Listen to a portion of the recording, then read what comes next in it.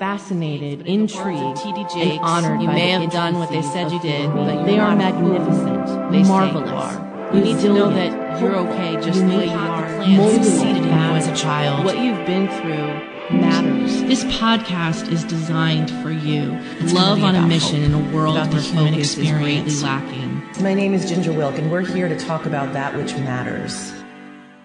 Welcome to That Which Matters. We're excited to be here today to talk about relational success patterns. This is the second part.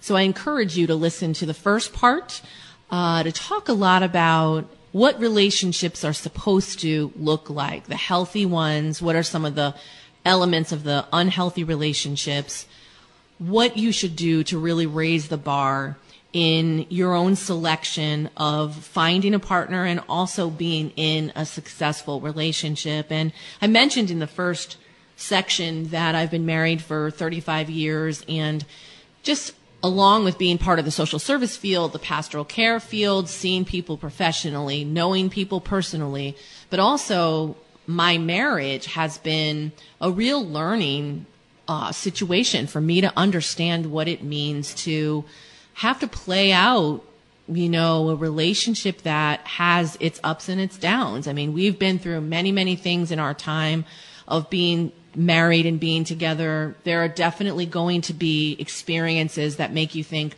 this is just not going to last. I don't know how we're going to get past this. I don't know how we're going to be able to bounce back from this situation.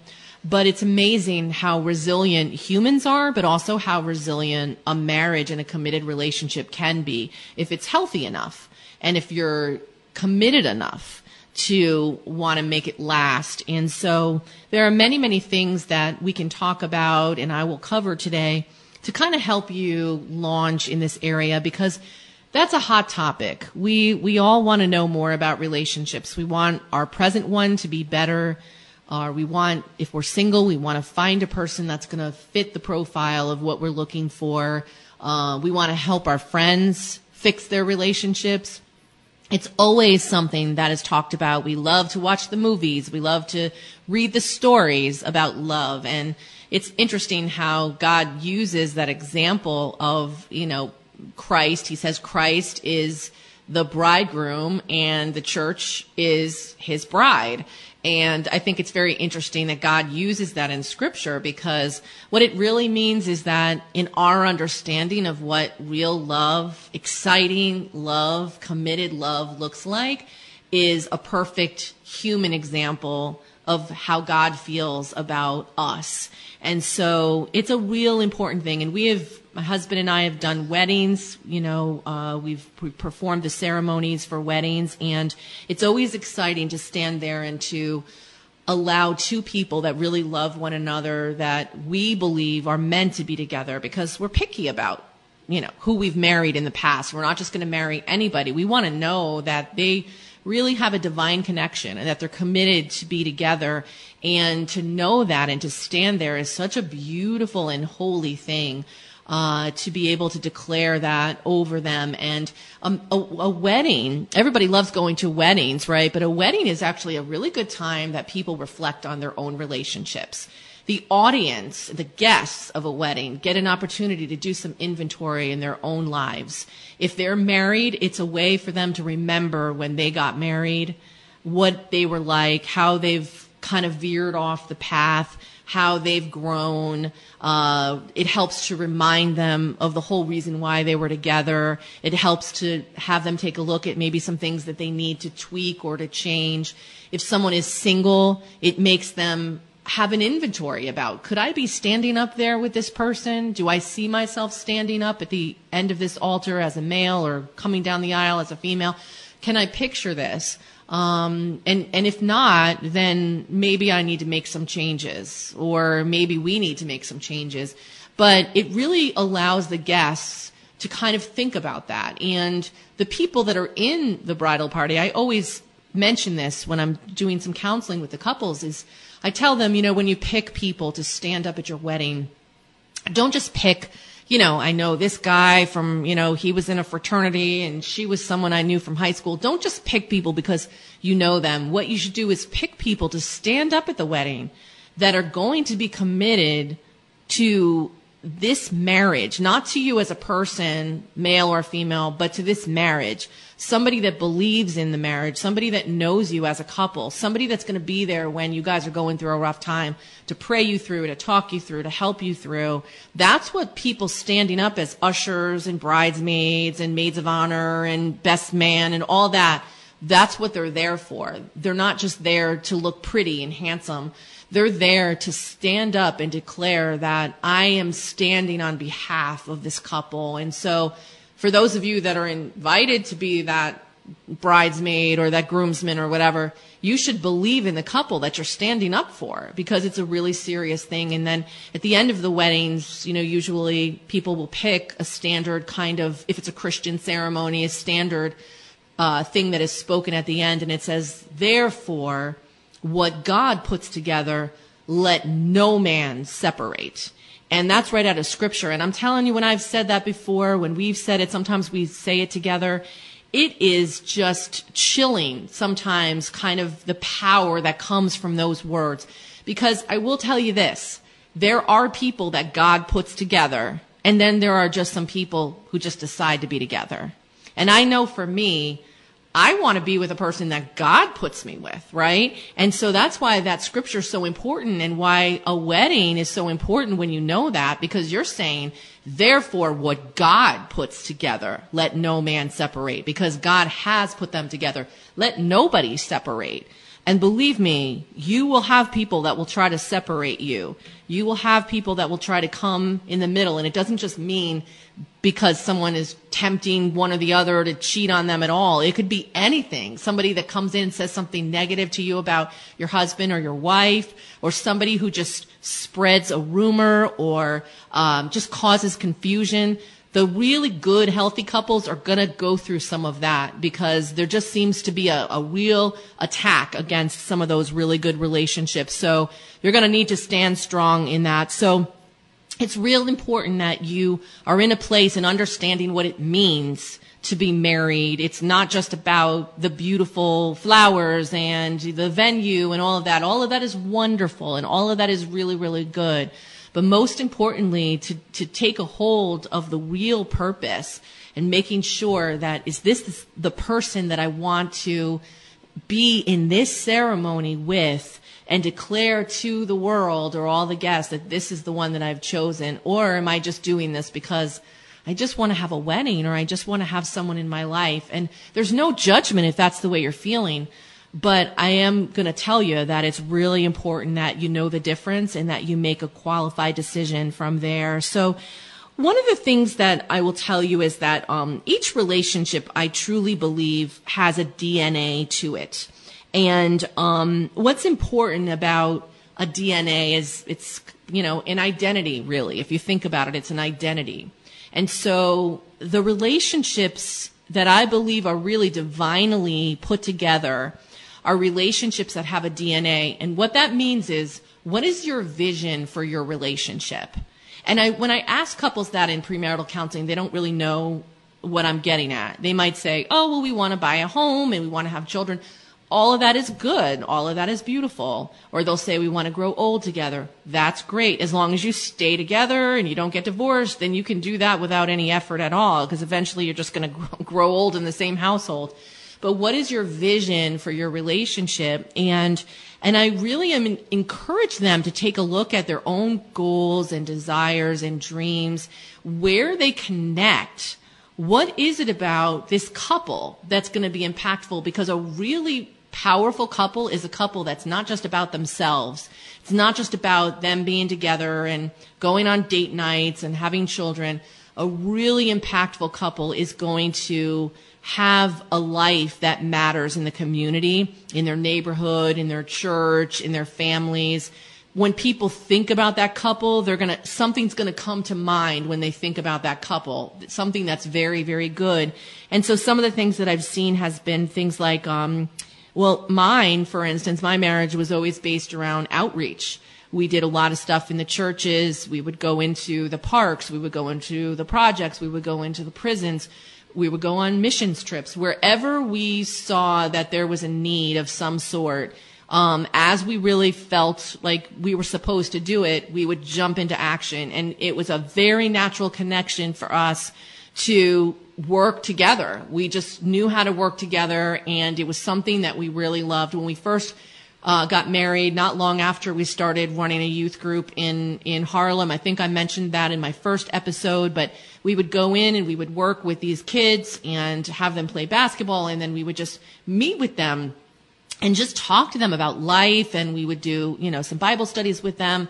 But we would drive home from New York City every Monday night after we ran youth group, and we would talk nonstop about these kids. Did you see what this one said or heard, or, how they acted, what they reacted to when we mentioned a certain scripture or a certain promise or things like that. We were so excited. It was like they were our own children, and we were just relishing in all the wonderful things that they did. And it brought a lot of life into our marriage. And I'm making it sound like it's in the past. We still do things, but back then that was the beginning. It wasn't about just, well, what are we going to have for dinner, or, what treasures are we going to put in our house? It was real outreach that we were doing, and that has been our DNA.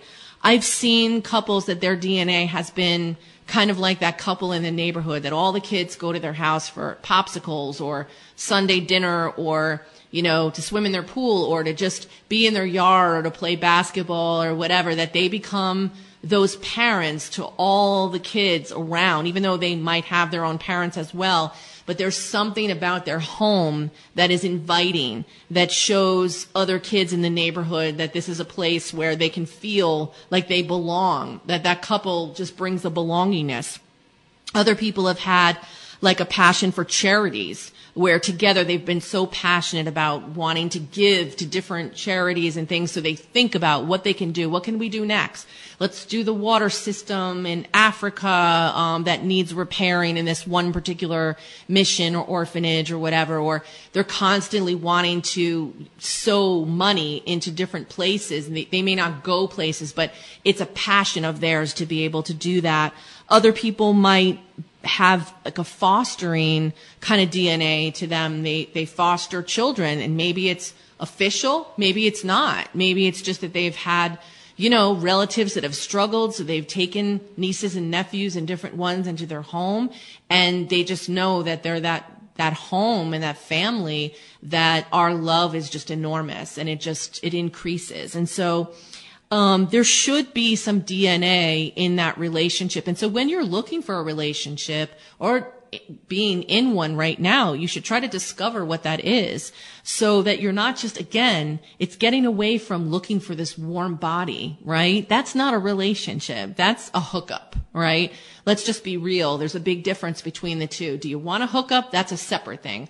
If you want a relationship, then you need to look for one that you can have a shared vision, and where you both can have a passion that's going to impact the community and the world and those around you. And I often say, too, that besides all of that, you should be thinking about the fact that when you're in a relationship, it's like running a business sometimes, which I know doesn't sound very romantic, but it is like running a business, because you're running a household.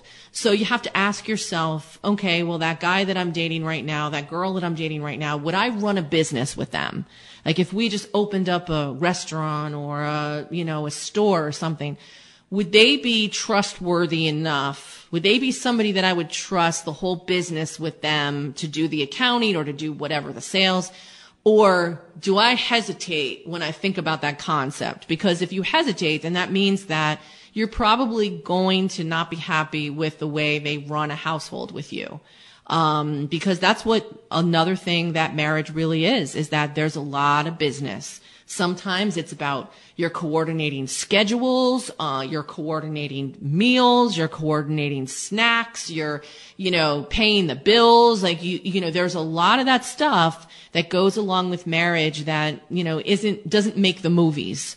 So let's be honest about that. So you want to look for somebody who is going to be trustworthy in that manner. somebody who has the same type of focus as you do in life, and then that DNA, which is really going to come from your shared passions. And I also want to encourage, if you already are married or you already are in a committed relationship, to kind of, let's go back and take a look at what our DNA is. Let me examine this and kind of get a whole renewal, because you may be sitting on this awesome kind of, oneness that you have with one another that you have not tapped into yet. And that will bring your marriage to a whole new level, and also your level of emotional intimacy. Another factor in having a successful relationship is having a friendship. And when I say this, I don't mean that you have to be with someone who you were friends with first and then it turns into romance. It doesn't always work out that way. Sometimes it goes straight to romance. But within that romance, there needs to be a friendship. Because at the end of the day, you have to think about, if we're together when we're 85 years old and we're sitting around on a porch somewhere drinking lemonade or whatever the case may be, what are our interactions going to be like? Because you need to be able to talk to that person at 85, 95 or whatever in the same way that you did when you were 25. If it was all just about the attraction, if it was all just about the physical stuff, then you're not going to have much left when you're at that point in your life. And so one of the things I've loved about my marriage is that we can talk about anything. We can talk about that the deli put the wrong pickles on our sandwich, just the stupid little things of the day where you just go on and on and on about stuff that happens, and then to go into the deeper things. You can talk about politics. You can talk about, religion. You can talk about, the animal that you saw run across the road last night, just those little types of things that a lot of times people edit that out. And when they come together, they shut down, and it just goes down, back to, hi, how are you? What are you doing? Tomorrow, what's your schedule? It's just this quick business exchange, and then that's it. And the truth is that friendship is super, super important. And so that really goes into being able to have emotional intimacy. And this is the thing that I think is the most missing from relationships these days. People have physical intimacy going on, but they don't necessarily have emotional intimacy. And emotional intimacy is what ties together all the other types of intimacy that couples should have. And when you hear the word intimacy, a lot of times people just think about sex. They think about the physical stuff. But intimacy is a sharing with one another, a oneness with each other, a connectivity with each other. And it's in many, many ways. It can be in, events that you do together, going out, recreational outings. It can be in the arts, finding a oneness in the arts. Like, there's a lot of different ways that we can connect and really have a good exchange. But the emotional intimacy is when you really have those conversations that go deeper than what I was just talking about, the pickles on the sandwich and all the rest. So, that's when a couple can talk about things like their growing up years, what they went through as a child, not just the negative stuff, the positive stuff as well, sharing stories about, the fun things, the difficult things, the areas of their lives that they still have a lot of questions about. You can talk about family, experiences with parents and with siblings and, whatever you might have gone through as a child. It's real important that you can talk to your partner about that, because if you can't talk to the person that you're married or committed to about that, then there's something that's wrong there, right? Because that's the person you've chosen to be the closest one to you. To talk about things like hopes and dreams. It can be very emotionally connecting when you talk about your dreams, the things that you hope for in the future. I remember watching the movie Dead Man Walking, and Susan Sarandon played a nun who went in to visit a prisoner. And so when she came in, he was kind of flirting with her a little bit, and she had to kind of shut that down. And then, he would always bring up the whole thing about her not being able to kind of have sex because she was a nun and things like that. But then at one point he said, don't you, miss, being able to basically like have a physical relationship with men? And she said something like, there's other ways that you can be intimate with males and females or whatever the case may be. She said, for instance, I have a very good male friend, and she said there's nothing romantic with him, but we share about our dreams. We share about our hopes. We share about our passions. And she said that that's something that connects us as friends. And she said it doesn't have to be something that is sexual or romantic. And that's the truth. But yet in a romantic setting, it's only going to help all the other ways that people connect. So it's talking about that, talking about your faith. Real important that you, in a relationship, that you're on the same page with what you believe in faith-wise. Just because it's going to impact so many other things in your life. It's going to impact the type of wedding that you have. It's going to impact what you do when your children are born. Do you baptize them? Do you dedicate them? Do they go to Sunday school when they're older? Do they go to church, temple, mosque, whatever it might be? How do we handle death? How do we see death?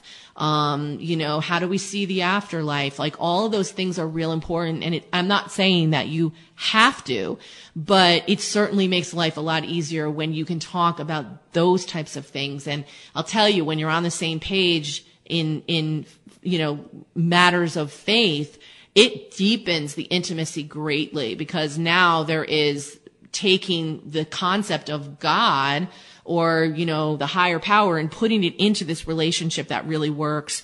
So there are those things. The other thing that really helps a relationship to grow are the crises that we go through. And I know it sounds pretty crappy because we don't really want to hear so much about crises. But crises have the ability to cause a relationship to either break up quickly and just kind of, be removed, or it has the ability to deepen a relationship. When you go through a really difficult time, there's a choice. Are we going to blame one another? Are we going to, point the finger? Are we going to go at each other's throats? Or are we going to come in close to one another? Are we going to rebuild together? Are we going to stay in enough proximity to one another to be able to get through this? And so there's many, many times when couples have gone through things and they have been able to recover in a better way. So now they're able to share with others that they got through that. We went through a miscarriage, or we went through a death of a relative, or we went through losing a house, or getting evicted, or unemployment, or whatever it might be, and we were able to get to the other side of it, and it becomes a testimony for other people. But it is a reality that you're going to go through crises with your partner. There's just no way to avoid it. It's going to happen. It's just the way that life is. But it's the difference between, okay, is it going to destroy us? Is it going to cause us to go into our own corners and be alone? Or are we going to get through this together, because we have twice the strength when we're together to be able to get through it? But also what's important is that a lot of times, people react differently to circumstances. Like, for instance, when there is a crisis, some people go into flight mode, which means that they just want to kind of run from it. Other people go into fright mode, which means that they just kind of freeze and they just go into a place of fear. And other people go into fight mode and they just go at each other's throats, And so not everybody uses the same one, but you have to be aware of, how do I react in a crisis and how does my partner react in a crisis? And maybe we can work on communicating a little bit better so that we're not going to that extreme reaction, but it's sort of, just kind of what we've adopted from the times in the past. Also, too, I can't emphasize this enough, is forgiveness. In order to be in a successful relationship, you have to be able to forgive one another. When I say forgive, I don't mean, just once. Sometimes we need to really do an inventory, and we need to go backwards, and we need to forgive for a lot of things that have happened. A cumulative amount of really difficult things that have happened in a relationship, to forgive one another for those things. But then in a marriage or a committed relationship, every day you have to choose to forgive. Every day you have the ability to kind of tick one another off in some way, or to hurt one another. I'm not saying it happens every day, but every day you have that opportunity, because nobody's going to trigger you or your partner more than one another, because you have the ammunition to do it. You know what you can say that's going to set them off. You know all of their secrets and the things that they've dealt with in their lives. And for some reason, when you're in the middle of a fight, it's literally like it's just right there like a script, where things come out of your mouth that you never thought that you would say, but it's just a low blow. And so, forgiveness is something that you just, and I'm not talking about if something is abusive and atrocious and unhealthy. There are times when that relationship needs to come to an end, but I'm talking about a healthy relationship that hits these patches.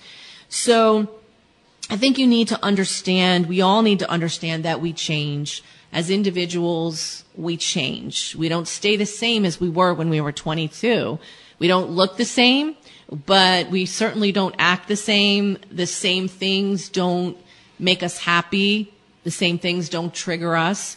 We may have changed in a lot of different ways, and our partner has as well. And so a lot of times the temptation is there to just say, you used to be like this. But the truth is that that's true for you as well. I used to be like this, but now I'm this way.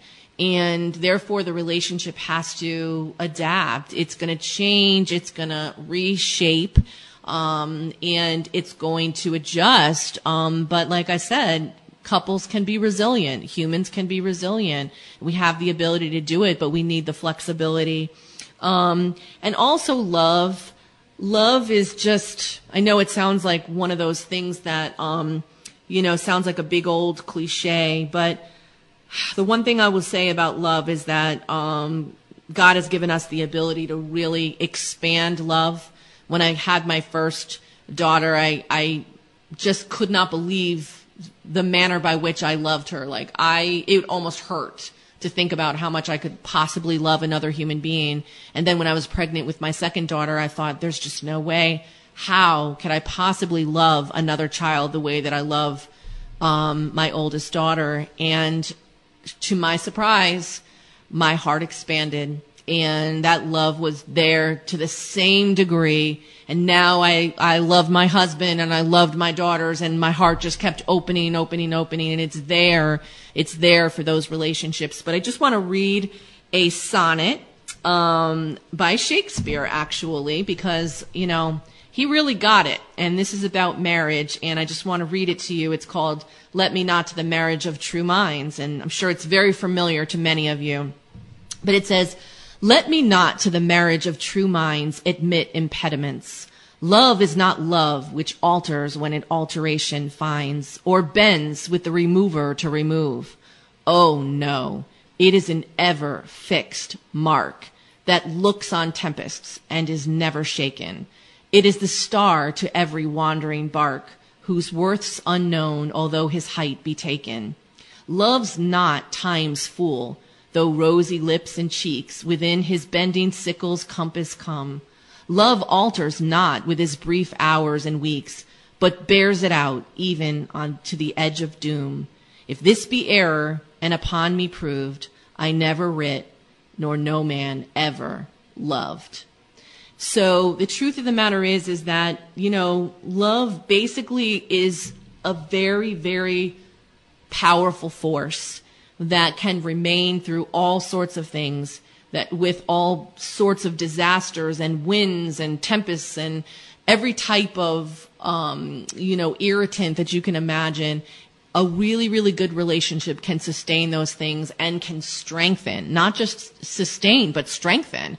And that is my hope for all of you, that you find and stay and remain and nurture a relationship that's going to be healthy. But in the meantime, if it's not there, then wait and value yourself enough and allow yourself the time to really be in a relationship that's going to be worth your while, because I promise you, it'll make all the difference in every aspect of your life. The person you choose to be with is probably the most important decision that you're ever going to make in your life. In collaboration with IML Productions, this has been your host, Ginger Wilk, with That Which Matters. Thank you for listening.